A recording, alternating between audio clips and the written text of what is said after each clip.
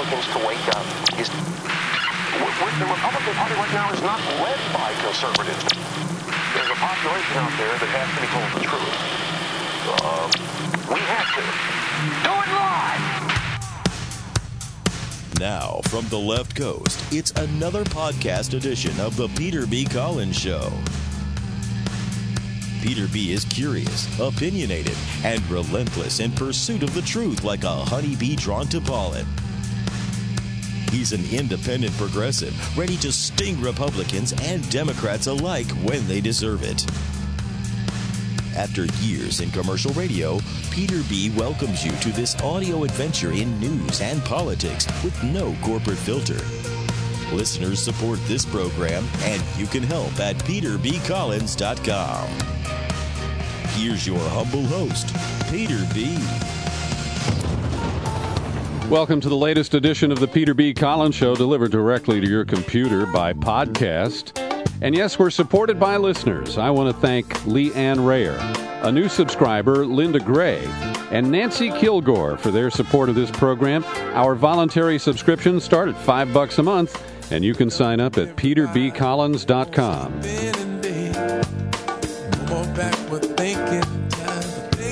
In the second half of this podcast, we're going to meet two activists who are targeting White House advisor Cass Sunstein because sitting on his desk are EPA regulations that would deal with coal ash pits. These are toxic sites all across the country. And Sunstein, the Harvard law professor serving in the Obama White House as an administrative czar, appears to be listening to the coal industry and the coal ash industry instead of his own EPA and the individuals who are living near these sites and whose lives are at risk. And the New York Times reports today that Cass Sunstein is on a short list for appointment to the next opening on the U.S. Supreme Court.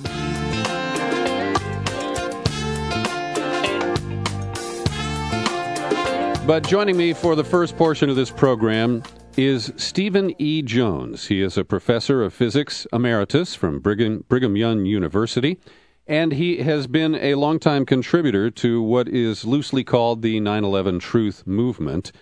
Dr. Jones, welcome to the Peter B. Collins Show. Thank you, Peter. It's a pleasure to talk to you. Well, it's my pleasure because I have followed your work now for a number of years, and I appreciate the objective and dispassionate science research that you bring to these issues. Because I mentioned Cass Sunstein, he, as a White House advisor, has written some memos deriding those of us who don't believe the official story of 9/11 as produced by the 9/11 Commission and embraced by the U.S. media and our elected officials. And you and others have maintained your integrity despite the attacks that have come from many quarters. And Cass Sunstein is just one example of those who deride the people who seek the truth and who look to the physical evidence, the real-time accounts from people on the scene, particularly at the World Trade Centers in New York, and the forensic evidence. And that's one of the things that we're going to delve into today, the analysis that you and colleagues have conducted and the scholarly paper that was produced as a result of that research, identifying some very interesting elements in the dust that was collected at a couple of points near the Ground Zero World Trade Center site.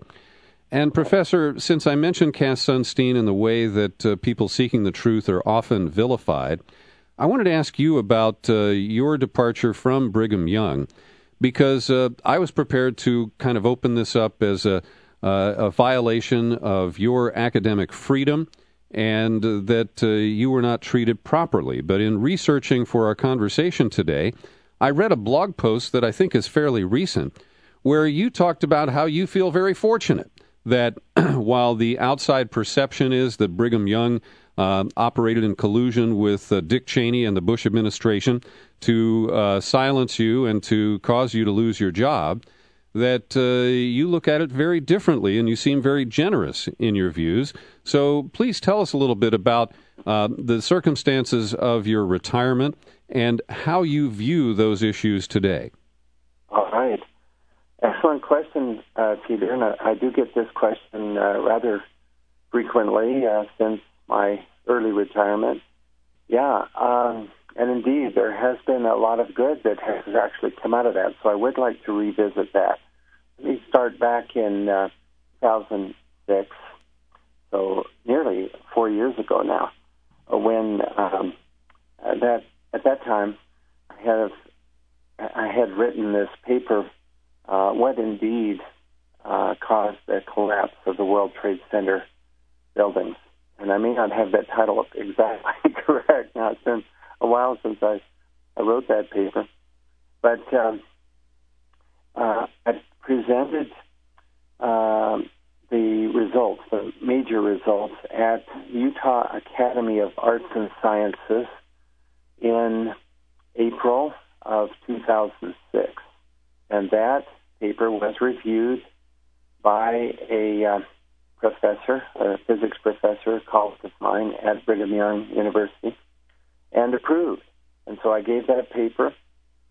It did make it to the local newspaper here called the Deseret News, which has quite a large circulation. But anyway, that was already something good. The university did. They approved that publication. Then things kind of heated up, and I could tell that there was some concern on the part of the university. They told me, and it was in the news as well, parts of this, that is that they were getting pressure, some kind of outside pressure. Not exactly clear who precisely, but a lot of pressure on the university to have me try some other type of research, I guess is the way to put it. Of course, I found that rather awkward with dealing with the university, and at the same time, they were supportive. I mean, I asked my department chair, and he said, yes, you certainly can speak out. You have academic freedom. It's just we're getting all this pressure. And so it was awkward. Now, to make a long story short, what happened things kind of came to a head. Maybe you remember back, Peter, August of 2006, we managed, we in the 9/11 Truth community, managed to get on C-SPAN. And the occasion was a conference it was hosted by Alex Jones, but I was there, and Robert Bowman and some others were Colonel there. Bowman, Colonel Bowman. So we were on this panel, and Webster Tarpley, and anyway, we were on this panel discussion, and C-SPAN recorded it, and then C-SPAN played this a number of times, of course, publicly, and that started bringing a lot of attention. And then we started getting into the media. 9/11 is now approaching. This was August of 06, and September 11th of 06, media starts talking about 06 again. They're talking about, wow, look at these 9/11 truthers. They actually have some evidence that challenges the official story of 9/11, and perhaps this isn't so crazy after all, and like that. Mm-hmm. Well, the university got increased pressure as we got increasingly into the media. And the reaction was that they put me on administrative leave. And, I should pull up the quote, which I just sent to, I'm going to pull up a quote from the, I have it right close here. All right, go ahead. Very close. It's right here. To a colleague in California yesterday. So I have it. Anyway, here's what BYU said. This is the BYU spokesperson. I'm quoting now from the Provo Daily Herald, which is a major newspaper here in this county and in the state of Utah. Mm-hmm. Okay, quoting the BYU spokesperson, Jones was placed on administrative leave for publishing a theory that explosives were involved in the tower's collapse through channels university officials deemed inappropriate, BYU spokesperson Carrie Jenkins said, quote, again, the university doesn't have an opinion regarding the theory, she said. So the point is, even though they're challenging the venues, and it was pretty clear to me that they were concerned about by being on C-SPAN. You know, not that that's illegal or anything, it's just that it's causing them grief. But she made it clear that they were not denigrating my theory regarding 9/11 events when she said the university does not have an opinion regarding the theory. Mm-hmm. So I thought that was an important distinction. And then they made it, which is to their credit, they admitted they were under pressure.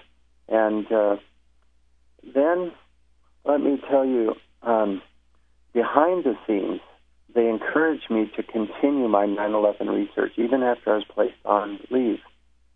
And it was paid leave, by the way. Okay, that's good.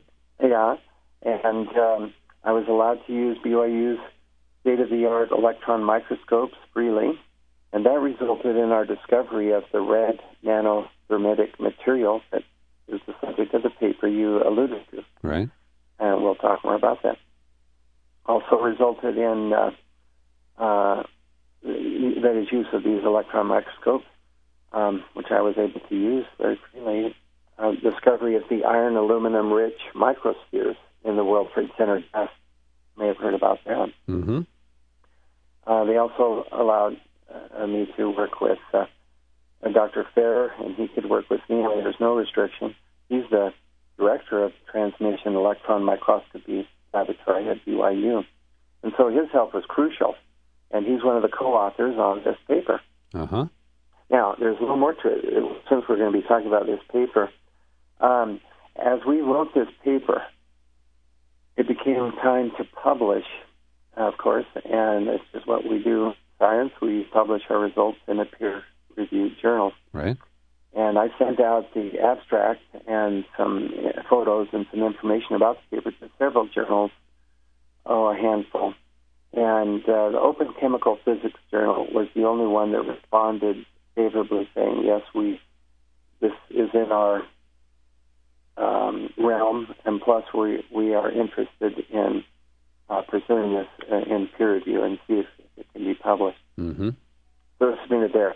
But in addition to that peer review, which the journal did, BYU also reviewed the paper before publication. And that was at Dr. Ferrer's request, since he is an employee at BYU, and actually a pretty important position, being a director of the Transmission Electron Microscopy Lab. So they found it. BYU peer-reviewed it. They found it to represent sound science, and they approved it for publication. Mm-hmm. Again, that's really to their credit. Now, I'd like to point out these facts, and that BYU did the review on that, so that was good. And they allowed Dr. Ferrer and Daniel Farnsworth, both affiliated with the physics department at BYU. Both of their names were permitted and approved to appear on this paper we'll be talking about. And they did not want Dr. Ferrer to be first author. In my opinion, he would have been, since he did so much of the legwork using the electron microscopes. Of course, I was working with him.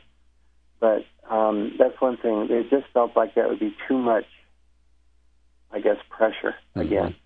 And so that worked out fine, because what we decided to do was to ask Professor Niels Harrit to be the first author. He was the third author. I was second, and Dr. Ferrer was the first author. That's how but after it went through BYU and got the approval, Dr. Ferrer became second author, and I talked to Niels, and I said, look, Niels, why don't you be the first author? Because, we've all three of us worked so hard on this. And with him being in Europe, I thought there might be openings in Europe. So he's affiliated with the Department of Chemistry at the University of Copenhagen in Denmark. That's correct. Uh-huh. And he himself is an expert in nanochemistry, so this was just right down his alley. And he accepted that, and it's worked out very well. He's had a number of interviews. He's met with scientists. He's talked to people in Europe, and this paper has received a great deal of attention over there because of his being, of course, a chemistry professor and at the University of Copenhagen. Now, Professor, it worked out real well. I'm just really pleased how it all worked out. If you can, because in the search for 9/11 truth, timelines have been a very effective piece of evidence gathering and a source of contradictions from the official accounts. So if you could give us the timeline of when you were working with Professor Farrer and Professor Harrett and others on this report we're about to talk about.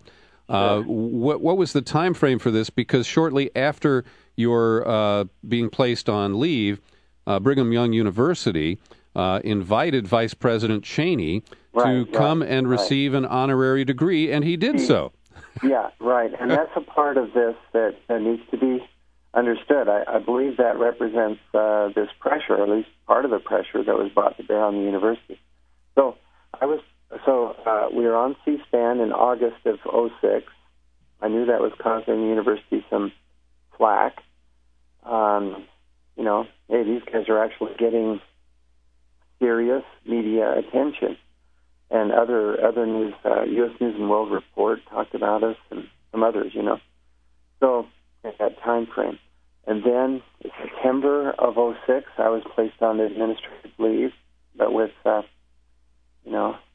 and you can continue in the research, and you can use the electron microscopes and so on. And then, I retired in January of 2007. Mm-hmm. And in that same month, it came out in the news here in Utah that Cheney's office had contacted BYU, didn't say when, but it said that they had been in contact with BYU, and they had actually made a request that Cheney be allowed to speak at the commencement, which would be in April, the commencement exercises for the university, which the university accepted. And then the university also gave Cheney an honorary doctoral degree. And that was in April, so that was just 3 months after I retired. And was that a doctorate in intimidation?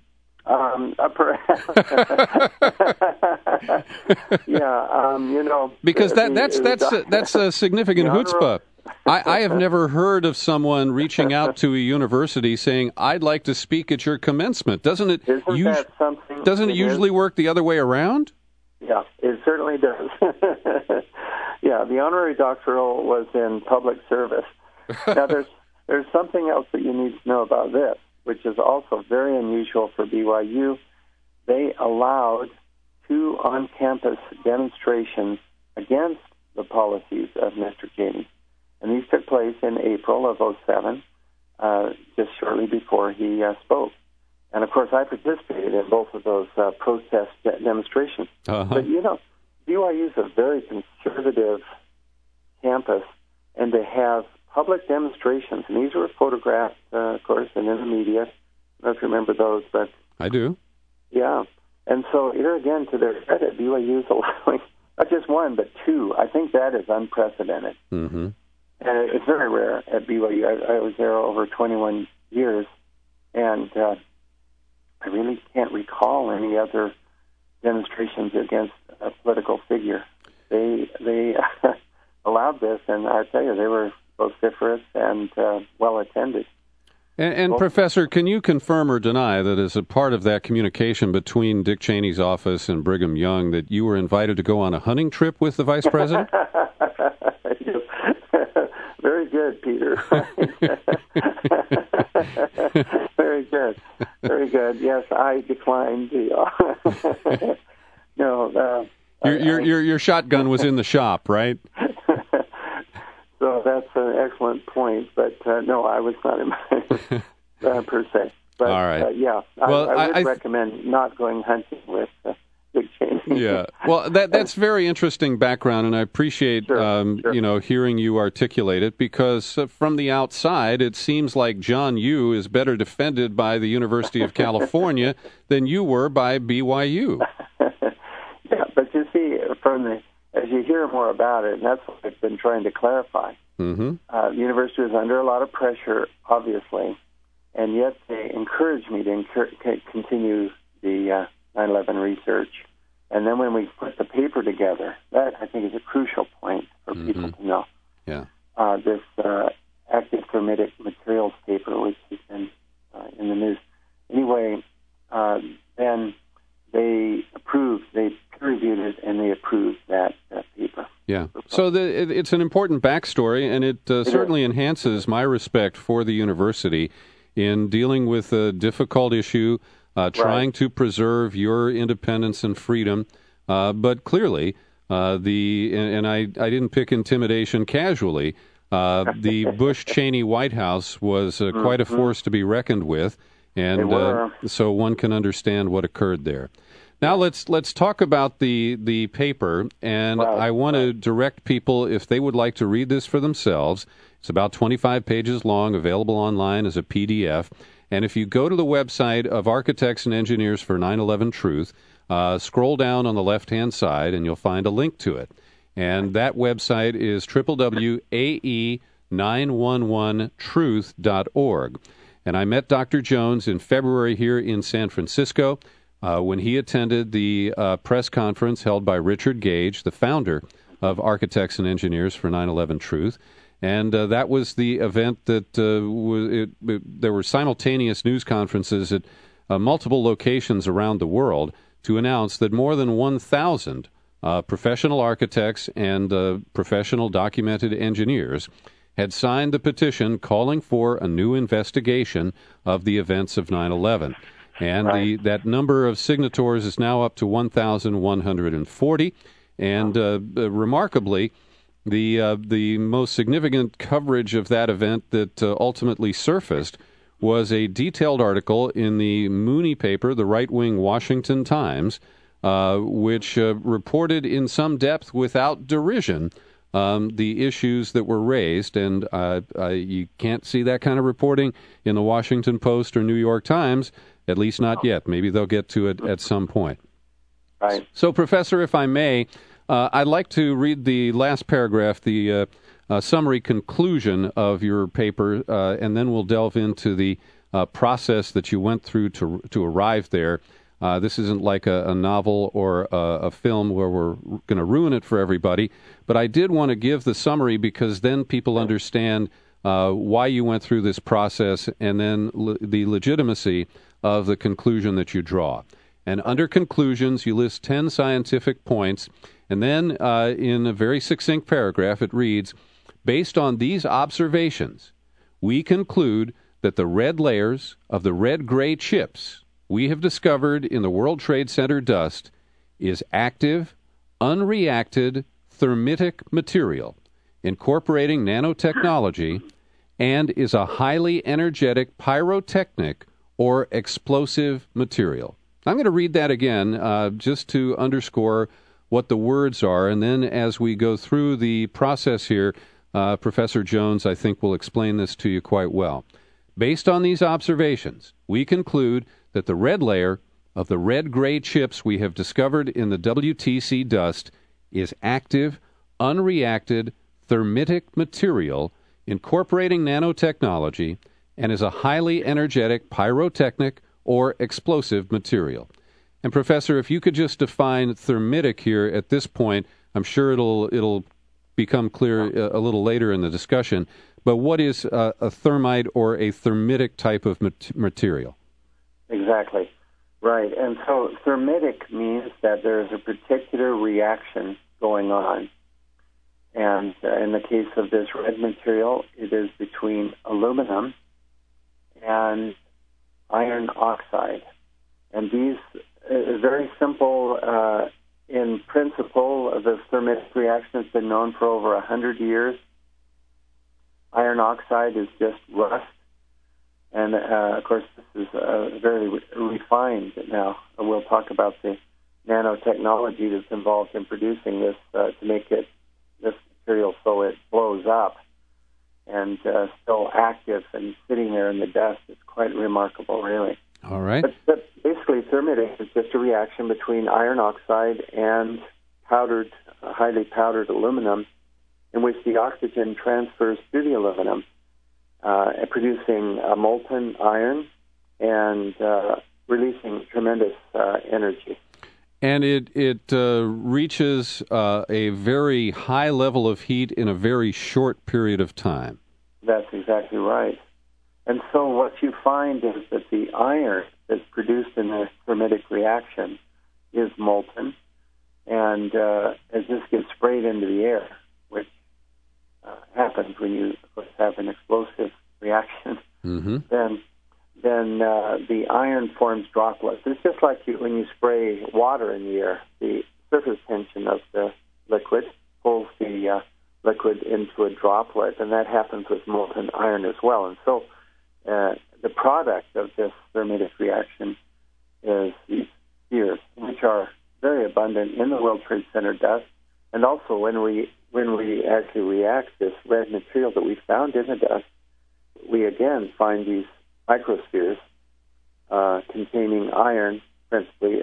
Now, not iron oxide, but iron, okay? Not enough oxygen there to make it an iron oxide entirely. So there is what we call primary or elemental iron, as well as some aluminum typically gets entrained in the formation of these spheres. So it's a very dramatic reaction, very characteristic of the thermitic reaction.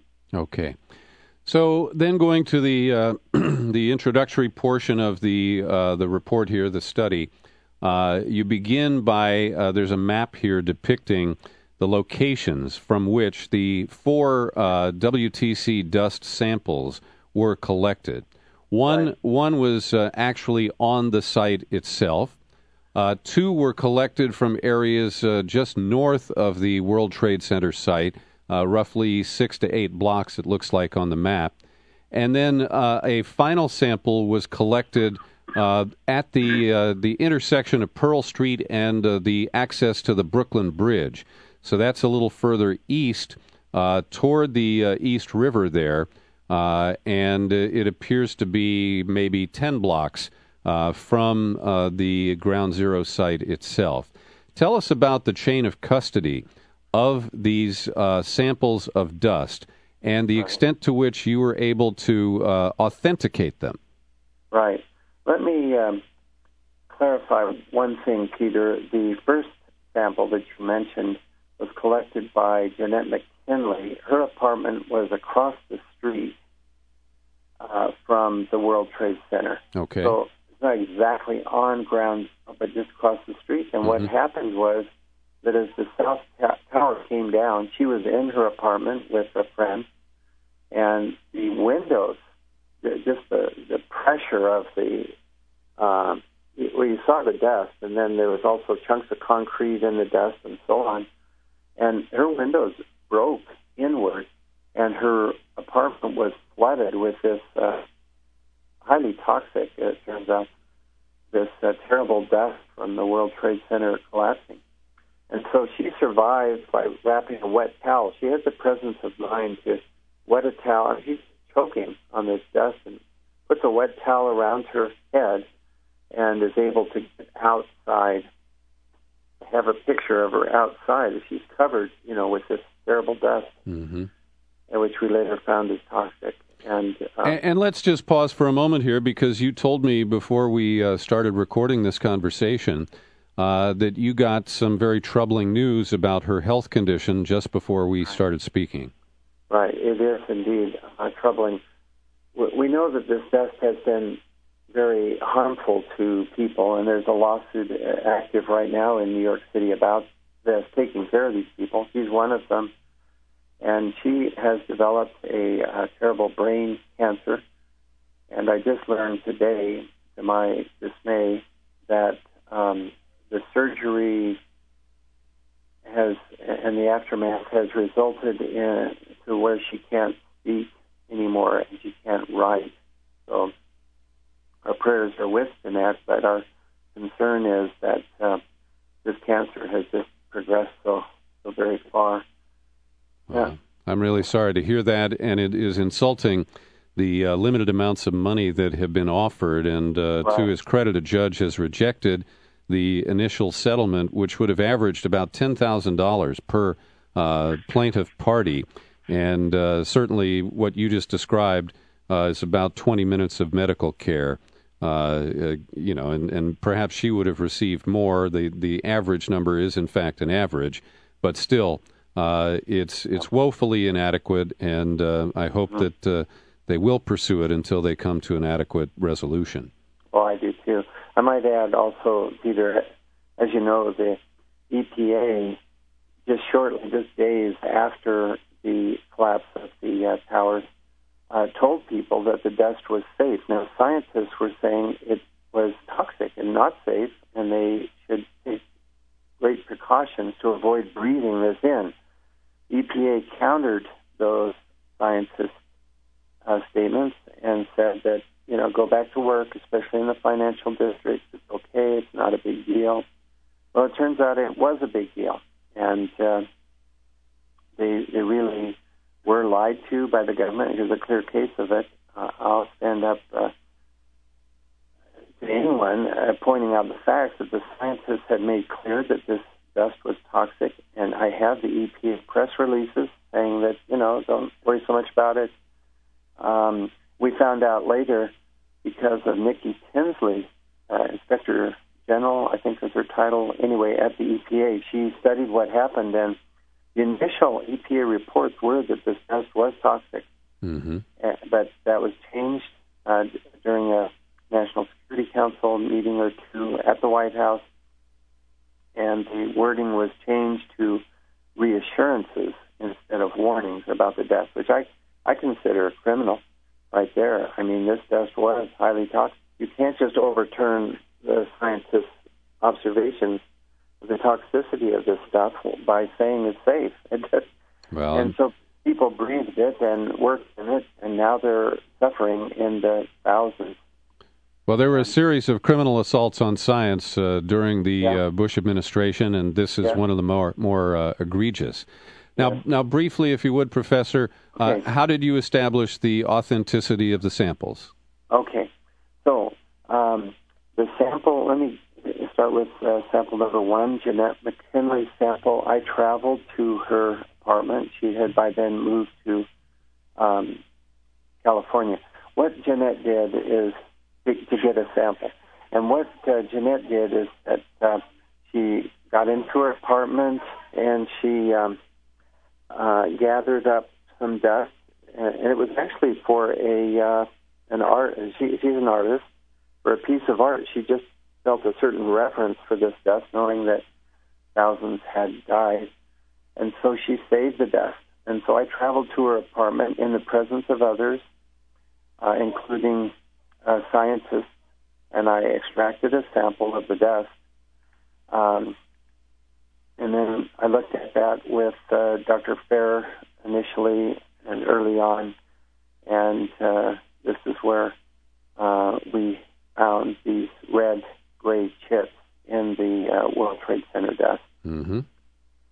So the sample came directly from Jeanette, from her bag, which she kept it in the presence of other scientists, and it was opened and examined with Dr. Fair at Brigham Young University. Okay. And I'll go through the other samples, but in each case, there's a clear chain. I would like to mention sample number 2 in our paper, the one you mentioned near the mouth of the Brooklyn Bridge on the Manhattan side. That sample was collected the day of 9/11 and approximately 15 minutes after the collapse of the second tower. Wow. So there could not be contamination due to cleanup operations because the cleanup operations didn't begin until later. And this is as the dust is still settling from the collapse of the tower. And this young man, D'Alessio, Frank D'Alessio, had the presence of mind to pick up some dust and save it. When did you first develop an interest in analyzing this dust as one way of forensically trying to understand what happened on September 11th of '01? Right. Let me say that when my first paper came out, which was actually in the fall of 2005, I put in there a request for dust samples. It was just, we all saw that voluminous dust, and it was just a scientific hypothesis that the dust would contain clues of what really happened that day. Mm-hmm. In particular, explosive residues I wanted to look for, which, by the way, NIST, National Institute of Standards and Technology, a federal, under the Department of Commerce federal lab, they've refused to look for explosives, but I wanted to because the way the buildings came down, it looked like the explosives were used. Anyway, I did get a preliminary sample of dust from Jeanette McKinley, and looked at that, and that's how this ball got rolling. And I went out to get a larger sample, and as we discussed. And sorry, Professor, but it's important to note that many critics of the management of the cleanup and the subsequent so-called investigation by the 9/11 Commission argue that this was a crime scene where the evidence was removed as quickly as possible and was never properly analyzed. And we know that the mounds of rubble, including some steel, were removed, trucked out to the Fishkills landfill, and shortly thereafter, much of the steel residue was shipped to a recycling facility in China. Yes, right. Yeah, all of that is correct. And the steel in particular, there were scientists and engineers protesting the way this steel was being handled. Over 99% was shipped away for melting down, recycling, as you said, to Asia. And this was over the protests, the strong protests of engineers and scientists who wanted to understand what happened on that day. Mm-hmm. And here's the evidence from a crime scene being shipped away. So, again, a clear example of cover-up. And then the fact that NIST, despite our findings and our repeated requests to talk to them, they have refused to do. They refuse even to look for explosive residue in the dust, or thermite residue either. Thermite residue is required to be looked for at a scene where arson is, or a crime scene. Mm-hmm.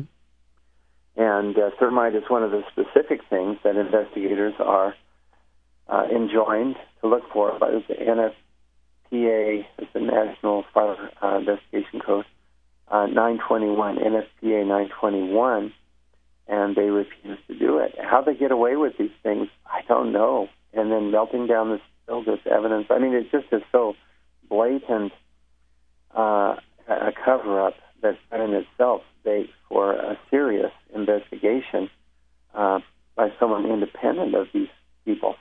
Well, and one would think that with an eye toward whether it's in a military tribunal or the now scrapped plan to try the alleged masterminds of 9/11 in a courtroom in New York, that in any proceeding to try to identify and convict the parties presumed guilty for this incredible incident, that you would want criminal evidence collected in a traditional and legitimate manner. Right, exactly. And their actions over protests of professionals and responsible people, asking them to preserve this evidence so that we can study it and understand it, it's just unconscionable from a point of view of science, and of course merits a thorough investigation by an independent party. This is what the architects and engineers for 9/11 Truth have been after, and I've been after also. Yeah. For so long. Now, Professor, forgive me, because I think in trying to cover all of the details of the report, we would lose our listeners in a lot of scientific jargon and process. but I wonder if you could summarize for us the levels of analysis that you and your colleagues conducted of the dust particles, and in particular, these red-colored chips or flakes that were visible only under these very high-powered microscopes. You define a one device used an XEDS, which is an X-ray energy dispersive spectroscope. But talk a little bit in layperson terms about this process and what led you to the conclusions. All right. Let me do that. So, first, I observed these little specks, chips. Some of them are about 3/16 of an inch long. You know, that was in the World Trade Center dust. We see them in all 4 separate samples, and we want to understand now what the chemical composition is, and also once we see iron oxide and aluminum, we want to see where do these ingredients for thermite, where do they lie in this red material. I mean, initially and early on, anyway, I thought that this might just be a paint. And by the way, we've also looked at primer paint and to contrast and compare with these red-gray chips. Let me start there, if I may. So using electron microscope methods combined with XEDS, which you just defined, we're able to, briefly, it's fairly complicated, as you say, but the key is that we're able to probe what elements are present in a sample. Mm-hmm. And what we find in the paint is, and this I talked about subsequently, this is not in the paper because we didn't have a sample of the primer paint at the time. But shortly thereafter, we've been working on it. We did get that. I've discussed this in a number of places, so I'd like to mention it here. The chemical composition in the paint shows zinc in a large quantity and magnesium and large amounts of calcium as well. We expected that for the paint. There's also iron and oxygen and some aluminum in the paint. But now in these red-gray chips, what's so different is when we look at the chemical signature, there is no zinc in the red material itself. There is in the dust, and so what we had to do is to get a clean, fresh sample of the red-gray chip. This is actually Dr. Farrer's idea. He cracked it open and looked at the fresh surface. And so now we look in the chip. Yeah. And it's completely different, is what I'm trying to emphasize from the primer paint, in that primer paint is just a melange of a whole bunch of ingredients, frankly, but principally zinc, magnesium, and calcium stand out dramatically. Okay. Whereas in the red-gray chips, these are absent. They're not there. No zinc at all in particular. And zinc is very prevalent in the primer paint. So I want to make sure that people understand this is not just the primer paint that we're talking about. Nor does it behave like paint when we heat it up. This stuff blows up. It actually, as we point out in the paper, I hope this isn't confusing, but you can, with this nanothermitic material, make a paint that is explosive. I mean, you can't buy that at a store. Right. Yeah. And besides that, it's very high-tech, this stuff. It's, the nano comes in by making the iron oxide into tiny granules. They're quite uniform in the red material, about 100 nanometers across. And the aluminum is in platelets. We really don't know how to do that, frankly. We see them, but it takes a technology that our team, we're still scratching our heads as to how they got the aluminum into this form of platelets. So it's not available at Radio Shack. No, and it's not available in a cave in Afghanistan either. Okay. This is a high-tech material. It is discussed in the literature. The defense laboratories back in this time frame, 1999 to 2002, they were, and a little bit thereafter, they were talking about this wonderful new explosive nanothermite, and they talk about some tests. And in our paper, we have one of these tests done at the federal, this is Lawrence Livermore Laboratory, which is where they produced some of this nanothermite. They set it off. In other words, they heated it up until it blew up in a differential calorimeter.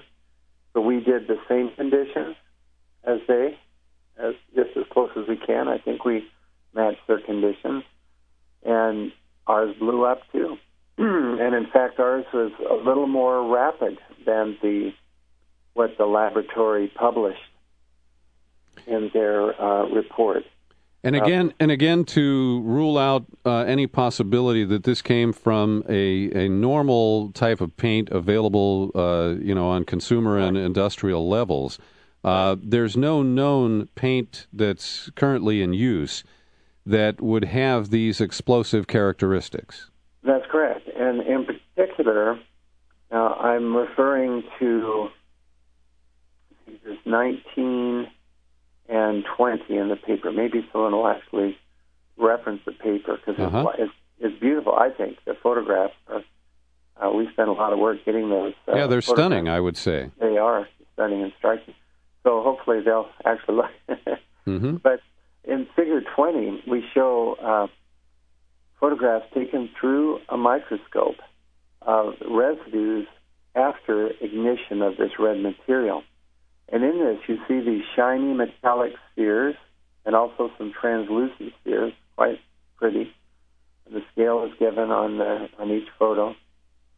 But the point here is, as we homed in on those metallic spheres now, this is post-reaction, because, after they blow up in the differential scanning calorimeter, then we still have the residue we can look at. And sure enough, there are iron spheres, iron-rich spheres. Some are very high in iron and low in oxygen, which means that before we started out with iron oxide, we didn't see any elemental iron. After the reaction, we see elemental iron. This is a key point which our detractors fail to address, as far as I can see. It's like they don't want to talk about it. Because what we see to get, in chemistry, this is called reducing the iron oxide to elemental iron, which requires a very high temperature reaction to accomplish, such as a thermitic reaction.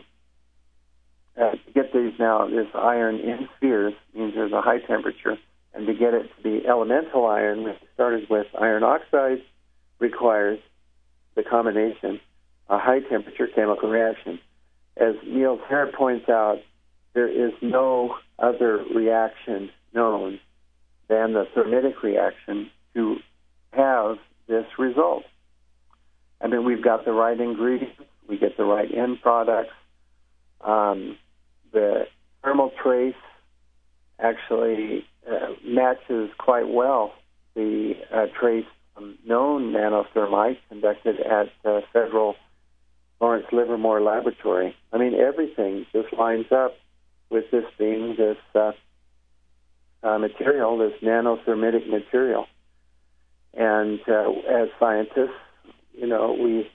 we say it's either pyrotechnic or explosive. Either one. Pyrotechnic means it releases enormous energy as it's consumed. Explosive, of course, has the characteristic of typically a flash, not necessarily a loud sound, by the way.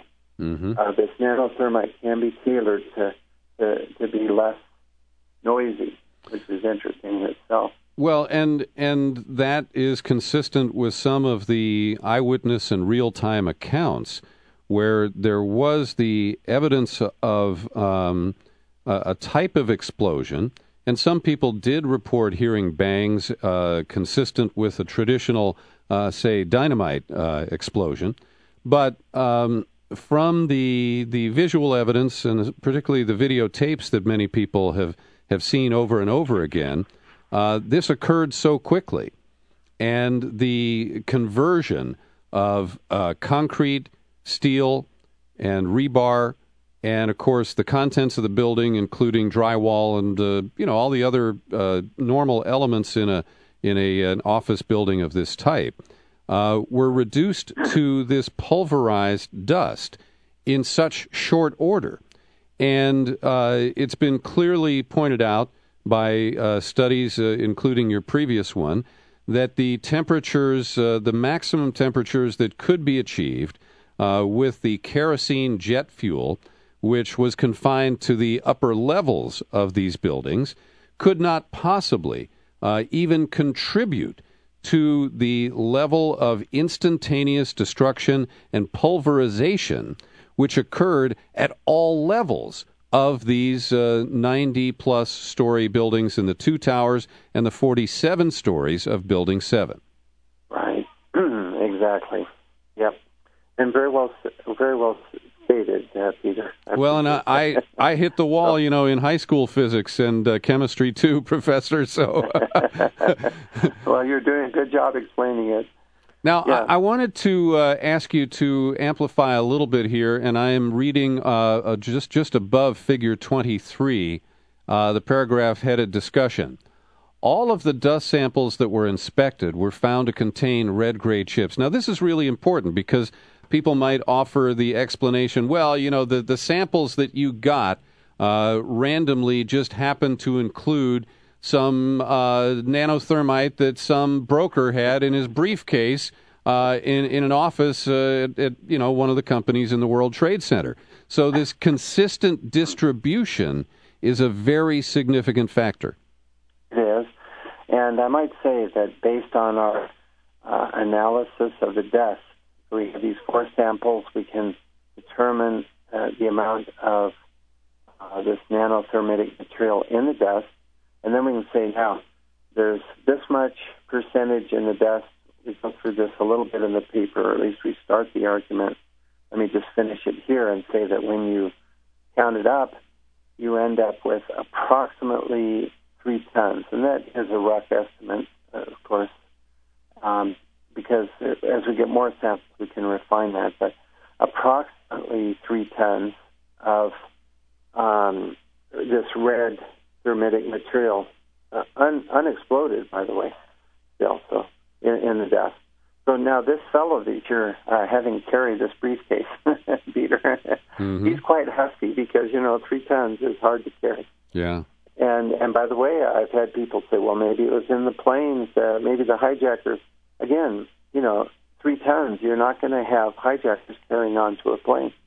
Well, and it wouldn't explain the destruction at lower levels. This is the piece that, as an amateur professor, the thing that always stunned me was that all of the theories, the pancake theories and the idea of heat melting the central steel construction of these towers, that if that were the case, then at some point the heat would have lost its effectiveness, and you would have a mangled pile of steel like an unfinished jungle gym. Right. But stuff would be jutting out at all angles, and at some point the heat transmitted from the upper floors would be insufficient to bend or melt the steel, and therefore the total destruction, generally within the footprints of these buildings, is not achievable.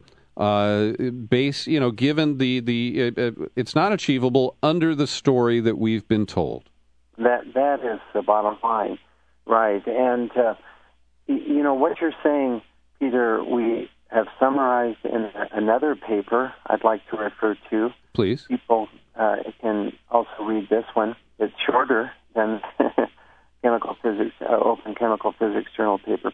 This was published in the Open Civil Engineering Journal in 2008, I think. I have to check the date, but would have been, yes, in 2008. And this paper talks about, let's see if I can check that real quick. Anyway, this paper, the important point is 14 points it starts out. And if you'll go to Journal of 911studies.com, just all one word. At the top of that journal, we link to these published papers in the established technical journals. Mm-hmm. And the 14 points paper points out that the notion that the steel was melted has been discredited already, and I give references. NIST actually discredited that notion. That is, that somehow the fires melted the steel. That's what I mean. Mm-hmm. And the second thing you mentioned was pancaking of floors. Right. That also has been discredited by NIST. And so a lot of people still think that the floors had this pancaking because that was in a NOVA presentation. But in fact, that has been discredited. We challenged it, and NIST has consented or conceded to a number of points, actually, that we have challenged. And another one is that World Trade Center 7 accelerates at free fall acceleration for over 100 feet. NIST has conceded that point to us. And so we are making some progress. And so, as we go along, these myths that were generated early on scientifically are being thrown out. The problematical thing is that as we discover this active thermitic material, NIST refuses to look. Now, that's a cop-out. And frankly, smacks of a cover-up given the strength of the observations that we have made and published now. And they just adamantly refuse to look. Yeah.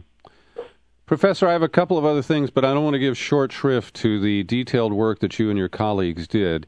Is there anything else you'd like to add about this specific report we've been discussing?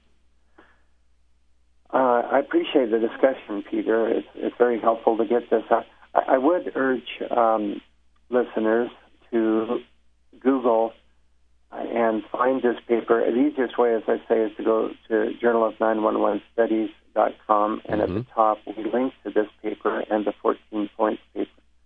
I just want to encourage people to actually read it because there's so much. Even if you're a person is just reading, how did the samples come about?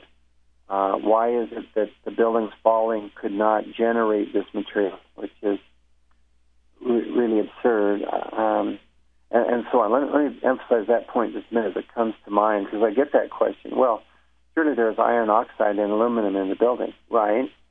So how come you can't just make this nanothermic explosive material as buildings fall? Which is laughable.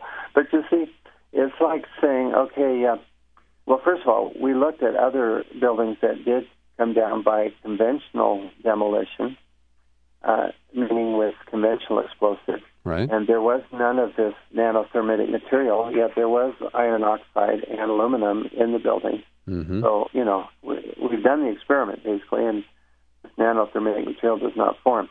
Secondly, the aluminum is in platelets, which we don't even know, tiny platelets. Now, the width is about 40 nanometers. That's how much less than a human hair, I forget.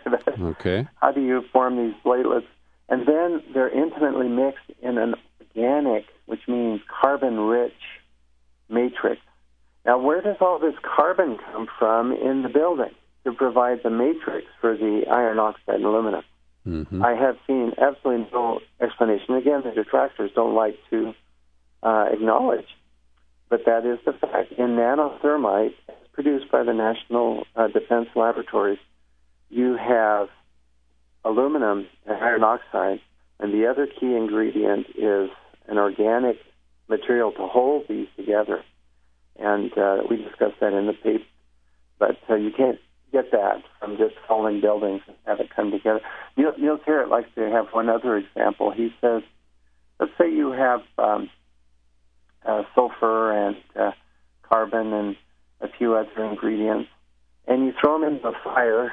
After the fire burns out, you have matches there. I mean, have these elements assembled themselves into matches? The answer is obviously no. It's an entropy argument, but I think people can understand the difficulty of having random processes, these highly sophisticated explosives like nanothermites. Mm-hmm. It just doesn't happen. Yeah. Professor, next, I wanted to see if you have happened to review the photographs that were released by Professor James Fetzer. Jim Fetzer's at the University of Minnesota. I've talked to him on a number of occasions in the past, and I found him mostly credible, but there were a couple of things that I didn't feel completely comfortable with. Okay. He has now released some photos that he got from ABC News under a FOIA, Freedom of Information Act request. And what he concludes here, he says, in fact, the towers did not collapse. Tons of concrete and a major fraction of the steel columns were converted into millions of cubic yards of very fine dust. And then to support that contention, he shows a series of photographs with these huge plumes, clouds of dust, and we've been discussing dust here today. And I just wanted to know if you've had a chance to look at these and if you find them credible and supportive of the arguments that you've made. Well, of course, we've all seen the enormous clouds of dust that were produced as these buildings came down. We see very similar clouds of dust during controlled demolition using conventional explosives. So dust production itself is not surprising as we are talking here about controlled demolition using explosives. Mm-hmm. One of the things that I find is a need to be quantitative, and I've pointed this out to Jim Fetzer before. I have looked at the dust. I have sifted it through a sieve with a known spacing. And frankly, much of the dust is coarse material. It's not dustified, I think is the term he likes to use. No, actually, a large portion of the dust is actually chunks of concrete. And you see this in the sample. I've provided that photo of the dust collected by Jeanette McKinley from her apartment. There are large chunks of glass, visible to your eye easily, thumb-sized pieces of concrete in there. So, in fact, this notion that somehow this was all dustified is incorrect. Mm-hmm. And I've quantified that, and I published it in the Journal of 911 Studies, and I'm trying to remember now, memory, I could look it up, but it was approximately, I remember, it was at least a fourth. Mm-hmm. I might be able to find it. I just need to tie up on such a point, although it is an important point. How much of the dust is in larger chunks? And it was at least a fourth of it is in the larger chunks. Mm-hmm. And so it is not all dustified. The steel I've seen argue is turned to dust too. There's a paper in the Journal of 911 Studies by physicist Dr. Gregory Jenkins, who goes through the data, again, quantitative, not just some.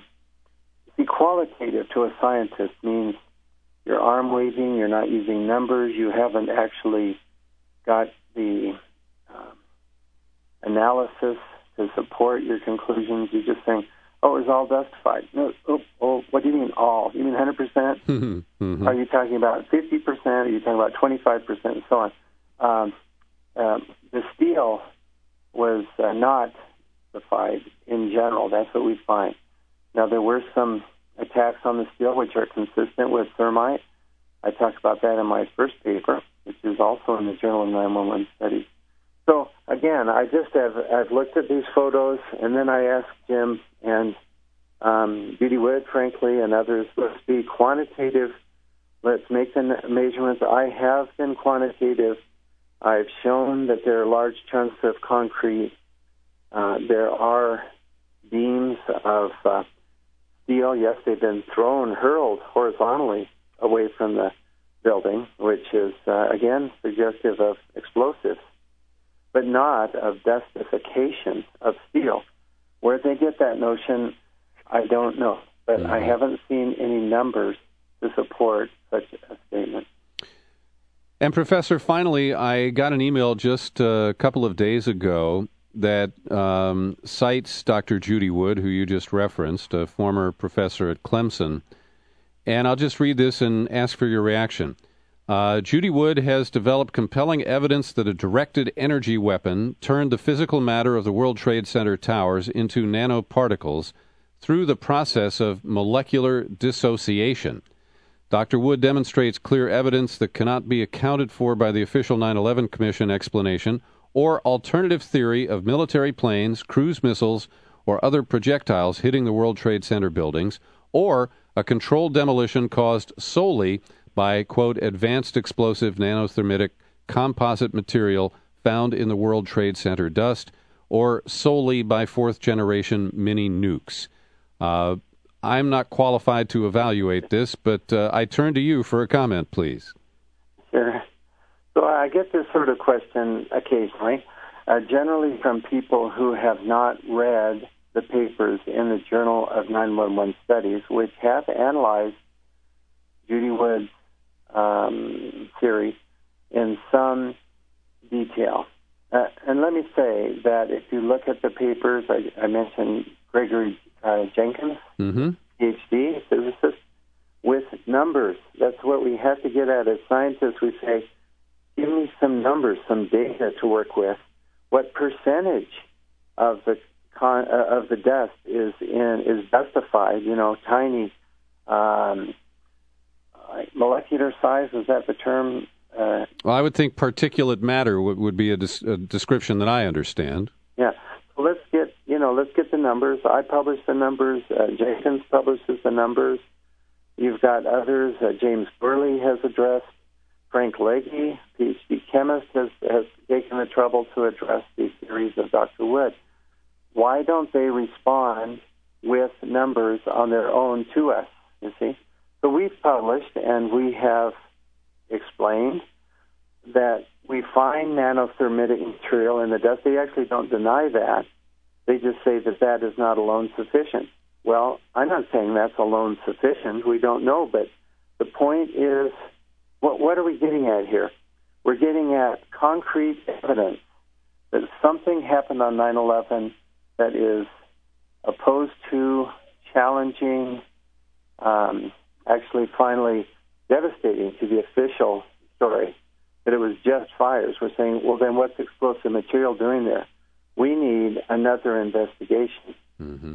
And sure, we look at other theories, and we have done that, as I mentioned, in the Journal of 911 Studies. But these theories need to have numbers like we give.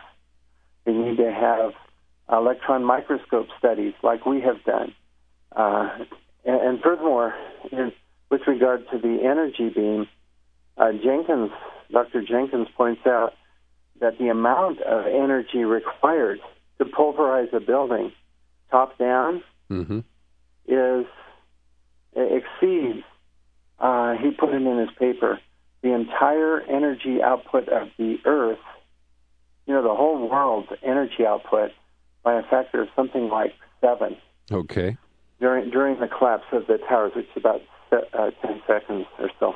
Mm-hmm. So you just can't get that much energy. Furthermore, if you look at the buildings, they don't start at the top. They start down lower. Right. So it's inconsistent with the energy beam from space building, and so on. I mean, what's frustrating to me is people give me these arguments without doing their homework, which we have done painstakingly, going through the numbers and explaining why the theories are dubious at best. Judy Wood, since that's her theories, dubious at best. Well, and Professor, it feeds part of the problem that we have in trying to take a rational and scientific approach to analyzing the issues and trying to expose contradictions and anomalies. Because what happens is people like me can take information that is somewhat scientific, glance at a story on the internet, hit forward, and send it to 500 people, And it then undermines the entire effort that's called the 9/11 Truth Movement to identify what did happen and to push for full disclosure.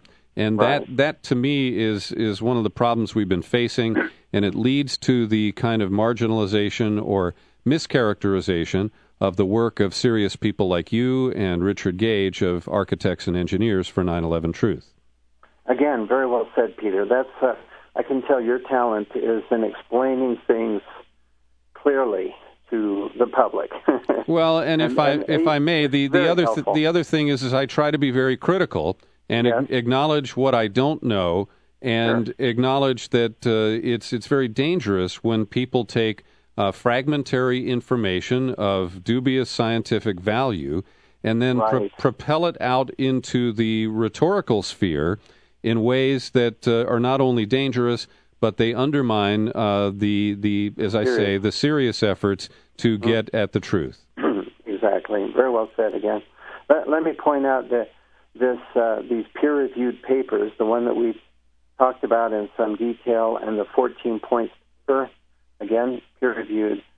And I like to point out that BYU peer-reviewed the Open Chemical Physics Journal paper on thermistic material in the World Trade Center dust. The point is that we have gone to the effort to go through the gauntlet to get these papers peer-reviewed and published in established technical journals.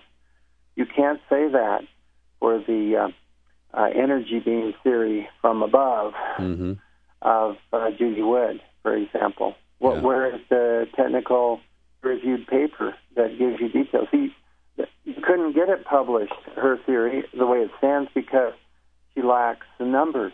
She lacks where is the energy coming from. A decent reviewer would say, well, you have to tell us where are you going to get the energy to produce this beam, and why does the destruction not stop at the top? If the beam comes down from space, why does the destruction start a dozen floors or so down from the top instead of at the top? Yeah. And so on. So it's easy, really, to catch these types of errors. But on our side, we have gone through the work to do the numbers, do the studies, use state-of-the-art analysis like X-ray electron diffraction spectroscopy. And then we publish where we haven't had a response. So that still stands in the scientific literature, actually unchallenged from the point of view of another peer-reviewed paper challenging it that hasn't happened. Yeah. Probably won't, because frankly it's a very solid paper.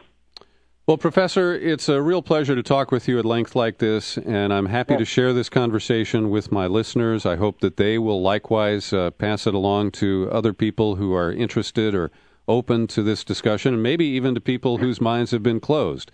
But I thank you for your detailed and painstaking work, and hopefully at some point the truth will set us free.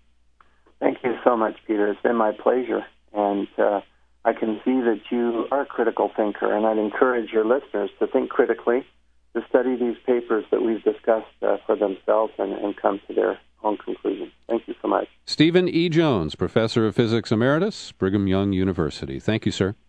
Thank you, Peter.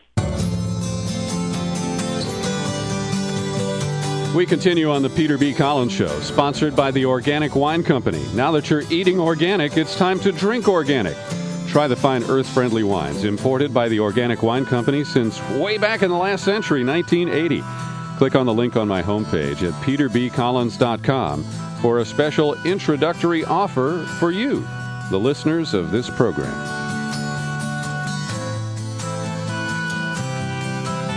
Today it's another chapter in the propaganda wars over so-called clean coal. And we're going to do a little Ash Sunstein, or actually Cass Sunstein bashing. We'll explain. Big John, Big John. Every morning at the mine you could see him arrive. He stood 6'6" and weighed 245, kind of broad at the shoulder, narrow at the hip. and everybody knew you didn't give no lip to Big John. Big John, Big John, Big Bad John, Big John. Nobody seemed to know where John called home. He just drifted into town and stayed all alone. Didn't say much, kind of quiet and shy, but if he spoke at all, he just said hi to Big John. Somebody said he came from New Orleans, where he got in a fight over a Cajun queen, and a crashing blow from a huge right hand sent a Louisiana fella to the promised land. Big John, Big John, Big John, Big Bad John. Now, we'll listen to the rest of that song after our conversation here with two gentlemen, and I'm really pleased to see the activism in this country because I received emails from two very different directions this past week regarding the lingering problem of coal ash ponds and collection sites around the country. And this is just part of the disaster that is created every time we mine more coal. And there is a myth promoted by the energy industry and the coal industry in particular that dirty coal is a thing of the past. And that because we blow up the mountaintop and commit great environmental damage, that we don't have to worry about black lung and other things that afflicted miners, including cave-ins over the years. But we know that's not true. Utah and Pennsylvania have had underground mining disasters in recent years. And then they want us to believe that they've found ways to clean up the actual burning of the coal. Well, that's in the research labs and largely unproven and unimplemented. But what is given short shrift is the environmental damage at sites where the byproducts of coal mining are collected. And the day before, 2 days before Christmas in 2008, while most of us were distracted by other things, there was a huge disaster of major proportions in the Tennessee Valley where a berm gave way and over 1 billion gallons of toxic sludge flowed out. And that's been largely erased from our memory banks because the media feeds us balloon boys and octomoms and all other kinds of problems. And a lot of people figure, well, we elected Democrats. The Obama administration will take care of it. They will make sure that our environmental rights are protected and that our health issues are also taken into account.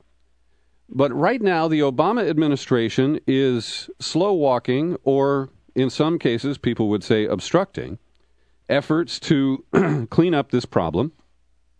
And as I mentioned, I was contacted by two different groups this week. First, we're going to talk with Peter Kelly, who represents a group that started a fascinating website, it's really well done, called AshSunstein.com. And Sunstein is the surname of Cass Sunstein, a White House advisor who many people believe is the point person who is blocking resolution of these issues. Sunstein is spelled Sunstien. Peter Kelly, welcome to our program today. Thank you. Just going to give you a quick correction. It's EIN, actually. So if anyone wants to look at the AshSunstein.com, it's Ash, Sunstein. Well, thanks for catching that. My ADD is kicking in today. I apologize. He is an interesting character. He was a law professor, and when he was named Obama's regulatory czar, people said, he's actually said some things in the past that indicate he might be anti-public health and safety regulations. And sure enough, we have been watching to see if the change that we were promised back in 2008 would apply to toxic coal ash. And indeed, Lisa Jackson, the head of the Obama administration's Environmental Protection Agency, she seems to think it's toxic and has sent a rule over to the White House for a review that would declare it hazardous waste, which it definitely is. It's lead, it's cadmium, mercury, boron, arsenic. There are all kinds of things in the ash that's left over after you burn coal for electricity that you don't want to have near your house. You don't want to have them in your drinking water. You don't want to have them in the food chain. And yet, for decades, we just spread this stuff all over the landscape like it wasn't toxic. We've put it down sinkholes. It's been put on golf courses. It's been sprayed over the Platte River in Nebraska, to keep it from freezing. All kinds of crazy things have been done with this substance. It's also made into bowling balls. It's put in drywall. They make concrete out of it. They put it in roads. Anything to get rid of what is really toxic waste. Mm-hmm. It's just never been treated like that. And so, you've taken some unusual steps. You have the website, and if I can spell it right, it's ashsunstein.com. And you've done some clever things with graphics. You show him is that the ash bin of history? That's the ash bin of Oscar the Grouch. We borrowed a little Sesame Street reference there. Yeah, so you show him in a trash can with the lid right on, and he's all ashed up. So I think it's excellent satire and political commentary. Tell us who you represent, Peter Kelly, who the groups that are agitating to get Mr. Sunstein to honor the recommendation of the EPA and stop obstructing the implementation of these new policies. Well, the AskSunstein.com effort is funded through an outfit called the Sustainable Markets Foundation, and really they just gave us some seed money to put up a website and get an Oscar the Grouch costume and try to get the word out about this holdup at the White House. The rule that would declare this stuff toxic waste is actually stuck on Ash. We call him Ash Sunstein. It's stuck on his desk, and so we showed up when he spoke at the Brookings Institution here in Washington, D.C. a couple weeks ago, and the title of his speech was "The Power of Open Government." And we got to ask him, does that apply to the toxic coal ash rule that's stuck on your desk? He said, your question goes to the limits of openness. So he answered that one. So, I think it's hypocrisy if they're going to go around giving speeches about the power of open government. But then the exception he created that day was for the deliberative process. He said open government doesn't apply to national security, to privacy of individual people, or to the deliberative process, which I guess it means when important decisions are made about Americans' health and safety, we can't know what they are. So the transparency kicks in once they've made a decision, or even just close the books on making a decision by avoiding it. Right. Is that right? And in this case, it'd be nice to know what's in the rule. It'd be nice to know what Ash Sunstein is going to do to that rule before it's all signed, sealed, and delivered. One of the things they could do is to say, well, if you're going to reuse it somewhere else, it's okay. It's not hazardous waste so long as you put it in drywall. Well, I don't know about you, but I have periodically had occasion to cut into a piece of drywall, and it's a mess. Mm-hmm. There's dust everywhere, and I think anybody who has ever worked with drywall would like to know that the government isn't allowing toxic waste to be put into that drywall. That's crazy. And there are actually laws against that kind of thing. Peter, do we have an idea of how many of these sludge sites are there around the country? Well, there are various lists out there. One list that was recently published has 44 serious cleanup issues, but really it's hundreds of sites where the coal ash is being accumulated, and there are literally thousands of places where it's being disposed of. I mean, there's a golf course in Chesapeake, Virginia. They put 1.5 million pounds of coal ash into the golf course in the course of building this thing. People at the time said, "Are you sure this is safe? There's toxic chemicals in that." And they said, "Oh, it's the same as dirt. You could eat this stuff." Well, now, 2 years of never being able to drink their well water. The neighbors of that golf course have been told their water is unsafe to drink because there's too much of these various components of the coal ash in it. Things like mercury and lead and arsenic, and they can't sell their homes because they border on this golf course that was supposedly a safe disposal site. So I think what we need to do is just wake up and say this is toxic waste. We ought to treat it with respect that we reserve for things that are bad for people, and move on. Mm-hmm. Now, you've taken the unusual step of buying an ad in the Harvard Crimson. And Cass Sunstein is on leave from his job as a professor at the Harvard Law School, and he attended the college and the law school in his training. I assume that there is no coal ash near the Harvard Yard. Well, not to our knowledge, although you never know where they're going to put this stuff because it's unregulated. Uh-huh. But no, our point is, it's hard to get to somebody who is basically unaccountable because he's appointed by the president and apparently has been given all this power. It's one man there at the Office of Information and Regulatory Affairs. It sounds like something out of 1984, but in any case, he's got the power to stop really any federal regulation that comes across his desk, and they all have to send their regulations to him before they get approved. And so it's undemocratic. It's being done in secret, and we think that the people he used to teach at Harvard might be interested in knowing what he's up to. The ad says, "What happened to Cass Sunstein? Has Washington changed him?" That's the headline. All right. And we're joined now by Tim Tanksley, who lives in Bokosha, Oklahoma. And the other group that contacted me this week is Ohio Citizen Action. And they have compiled a list of individuals who are affected by this problem.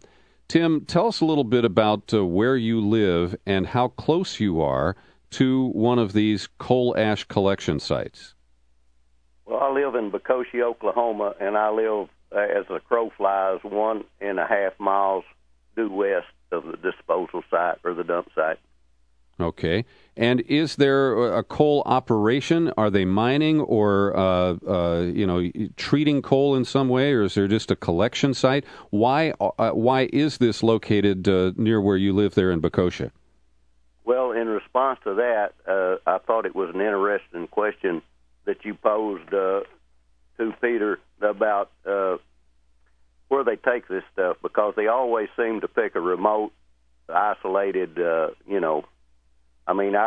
our area here, and I've looked at maps, and most of these large dump sites for this coal combustion waste, they pick economic depressed, isolated area where they're not going to draw much attention. Oh, so there's no real other connection. You're not producing coal in this part of Oklahoma. Yes. It's simply a place they decided that they could roll over your local government officials and maybe induce them with some, extra tax incentives or something.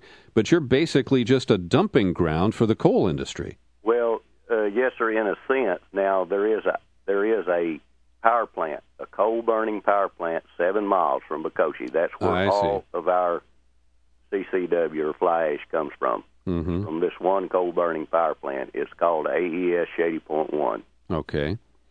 And do they actually own this toxic site near you, or is it a separate company that operates that? No, you would have to be a Philadelphia lawyer to figure out how this thing works. The coal comes in there, they burn the coal, and then they send it out in trucks, and they don't ever claim ownership of the ash. It's like I say, you'd have to be a lawyer to figure out exactly what's going on, or the way that they spin it down. Now, the information I have is that it's actually operated by what's called a limited liability company, an LLC, which has the unusual name Making Money Having Fun.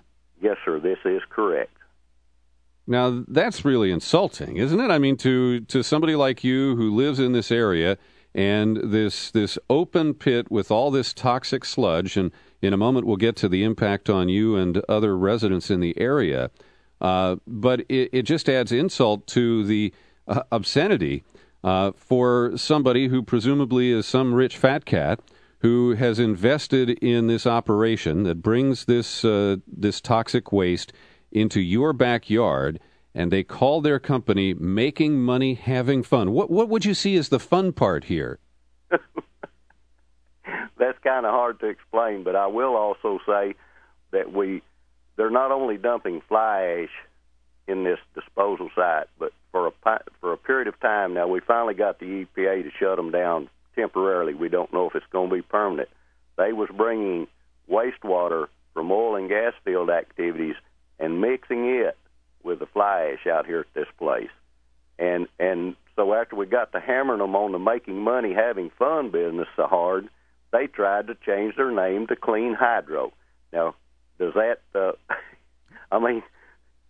how far down the line can you go? You go from Making Money Having Fun to Clean Hydro because you're dumping oil field waste, oil field and gas-filled wastewater and mixing it with the fly ash. That's I don't know. That's nonsensical, I guess. I don't know. Well, it's cynical. It's cynical, and we call that greenwashing, where and the whole idea of calling coal clean coal is as cynical as calling this clean hydro. Now, Peter Kelly, from your research and understanding, do the companies that create the waste insulate themselves from the storage and disposal of it by subbing it out to separate companies and essentially leaving them with whatever lingering liability may occur? Well, I can't speak for their motivations, but that certainly seems to be going on. As an example, in Beaver County, Pennsylvania, after it was brought to light that there's a lot of toxic coal ash building up there and people living with the problems it causes, one of the local newspapers called a drywall manufacturer in town. The drywall manufacturer is very clear. Oh, yeah, we use 1 million pounds of gypsum every year in making drywall, and 450,000 pounds of that comes from the coal ash. Mm-hmm. So, if there's a problem, then I guess the manufacturer of that drywall is going to be the one to bear the brunt of it. I don't know if they were told what's in that coal ash, or certainly if their customers, ultimately, I suppose maybe a Home Depot or a Lowe's or an Ace Hardware is going to sell that drywall to someone. Mm-hmm. There's a long chain of possession, and the originators of the problem, who are spending, by the way, millions of dollars lobbying Congress on this. American Electric Power burns more coal than anybody else in the Western Hemisphere. Their lobbying budget for 3 months at the end of last year was $2.3 million. So that's where the problem is starting, and they're spending a lot of money to try to evade responsibility for it, but that is not where their responsibility is currently resting, and we think that ought to be changed. And Tim, do you know anything about this, whether it's called clean hydro or making money having fun? Is this intentionally set up to insulate the power company from the liability? And, maybe there are only 3 or 4 investors in this clean hydro or whatever it used to be called, and they can just walk away, roll up the company, and probably stick the government with the cost of any cleanup. Well, I don't want to say anything that I can't prove. But, this power company, they own right at 400 acres there where the plant's at. Yeah. And the plant itself probably covers maybe less than 1/10 of that acreage. So we don't understand if there's nothing wrong with it, like they say, why that they're not willing to store it there on site, on their property. Yeah. So, we feel like there's got to be something going on. But as far as the clean coal, whenever I talk to somebody, I say, if you know what an oxymoron is, saying clean coal is the biggest oxymoron there is. Well, and it's a little more than that. It's an intentional lie, okay? Yeah, dirty lie. Yeah, it truly is. Now, Tim, tell us a little bit about the health issues of the people who live near you and if it's infected or affected you or your family. Well, as far as me and my family, we feel like that where we live from the dump site, the prevailing winds don't typically bring that stuff to us. Mm-hmm. But the little old town of Wacoshie is just almost about 1 mile due north of this dump site. And in the summertime, or 7-8 months out of the year, the prevailing winds are taking that stuff right to town. Mm-hmm. And, out of approximately 20 families that live within a 1 mile radius of that site, 14 or 15 have either had people die of cancer or have cancer in their family of some type, and severe. Some of them's on a full-time oxygen. It's just, we feel like it's causing health problems, but we can't get anybody to do a study. Now, Tim, this has come up, and don't be offended by my question here, but in many of my previous discussions, for example, about people who live in West Virginia near the mountaintop mining sites where the devastation, comes downstream and leads to these kinds of conditions of asthma, of cancer, and other diseases and chronic illnesses. Why the hell don't you just move? Well, my family on both my mom's side and my dad's side, my house is on land that's been in my family since this was Indian territory, where Oklahoma was even a state. So, I'm not going to leave. That's just the bottom line. and a lot of these people around here are my friends and neighbors is the same way. They've been here since before statehood. So why should we have to leave because somebody decided to come in here and start dumping toxic waste, in our backyard? That's all right. I hear you, and I understand your sense of offense that you were there first. How long have they been dumping in Bikoshi? They started this particular dump site, I believe, in 2003. Oh, really? It's that recent? But they have been dumping in other areas in this same proximity since basically since the power plant went into operation, which I believe was back in 93, somewhere along in there. Yeah. Now, is there any scientific reason that they chose this? Now, I speculated earlier that, they just kind of descended on your county, and we've seen this with all kinds of predatory corporations where they sweet-talk the public officials, they build a playground or a school, and then they just pollute the hell out of a place. But is there a reason that, for example, the soil doesn't leach the liquids into the groundwater or into local streams or ponds? Is there any beneficial explanation for why they chose your county? Okay, let me see if I can explain this. In Oklahoma, especially in this part of Oklahoma, we have several strip mining areas where they come through years ago and stripped the coal out. Yeah. Where it was near enough to the surface, say within 80 to 90 feet, I think they could strip maybe close to that depth. Mm-hmm. Okay, these open pits, they were left during the strip mining days. So now they're dumping in this particular pit. They're calling it mine reclamation. It's being done under the guise of mine reclamation.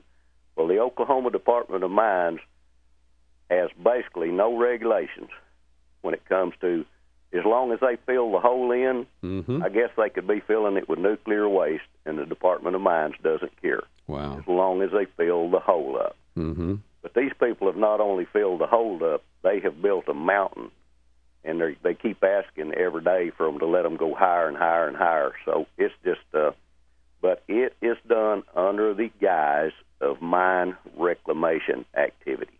Now, Peter Kelly, do you see this same kind of gaming of regulations and disguising the actual intent in order to, sneak through loopholes in regulatory schemes, whether it's at the local, state, or federal level? Well, sure. That is the case, and that's why a lot of people think, and apparently Lisa Jackson at EPA agrees, we need one federal rule for it all. Because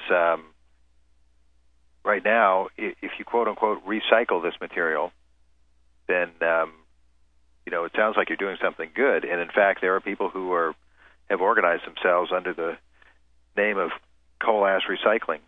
Because who can argue with recycling? That sounds like a positive, right? Yeah. But, not if you're recycling it into drywall, which people have to breathe whenever they cut into it.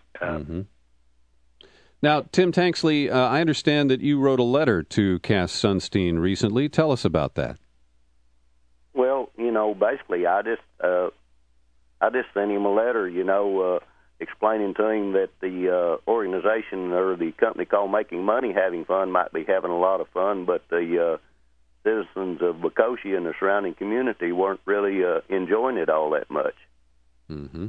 And in this letter, I've cited the ODEQ, the Oklahoma Department of Environmental Quality, they cited those people last year, 5 major violations, one of them being the fact they was operating in violation of the Clean Air Act for 7 years. The EPA has cited them for a violation of the Clean Water Act. And when you go to the Oklahoma Department of Mines with all this, all your evidence, they just look at you and say, we don't care. We don't care. Wow. Now, did you get a response from the White House? No, sir, not yet. How long has it been? Oh, it was done this week. I see. Okay. The response time, in fairness, they may not have had time to respond, but we'll see. Okay. And from the information that I got from Ohio Citizen Action, they say that Sunstein's staff has met with representatives of the toxic coal ash industry more than 20 times, but from what they can tell, only met with a handful of citizens like you who've actually been affected. Peter Kelly, what do you know about efforts at the Sunstein office there to hear both sides of this critical issue? Well, what they say is that on matters where there's a difference of opinion, they're going to get both sides. And what's on the public record is that as many as 28 times, or maybe more now, they have met with the industry, including the various people who make the coal ash in the first place and who use it in the various ways that we consider reckless. And as few as 4 times, it's hard to tell exactly from what's on the record, but with people who represent the communities living with this coal ash. Well, wait a minute. There's the 5th time at the Brookings Institute. There you go. Right. So 28 to 5 if we're being extremely generous. So I think it's great that people like Tim are willing to speak up and tell their side of the story and put it down in a letter and send it in and say, you really ought to come here and see this for yourself, because it's clear that here in Washington they are not getting the kind of attention that they need from everybody that is going to be affected. And so, the more people that are willing to speak up at this critical moment, the better the chance they'll actually treat this stuff like the toxic waste that it is. Mm-hmm. Yes, and Peter, in response, if I might put in a little plug, we have a lady in our group that is excellent. She has created a website. It's intheairwebreathe.com, and I would encourage anybody and everybody to go on that website and look at some of the videos, and they'll get a lot. They may not be able to come to Bokoshi, but it will be the next best thing. Okay, so it's intheairwebreathe.com. All right. And I'll post that on my website with the show information, along with the correct spelling of ashsunstein.com. And gentlemen, I really appreciate the work that you're doing.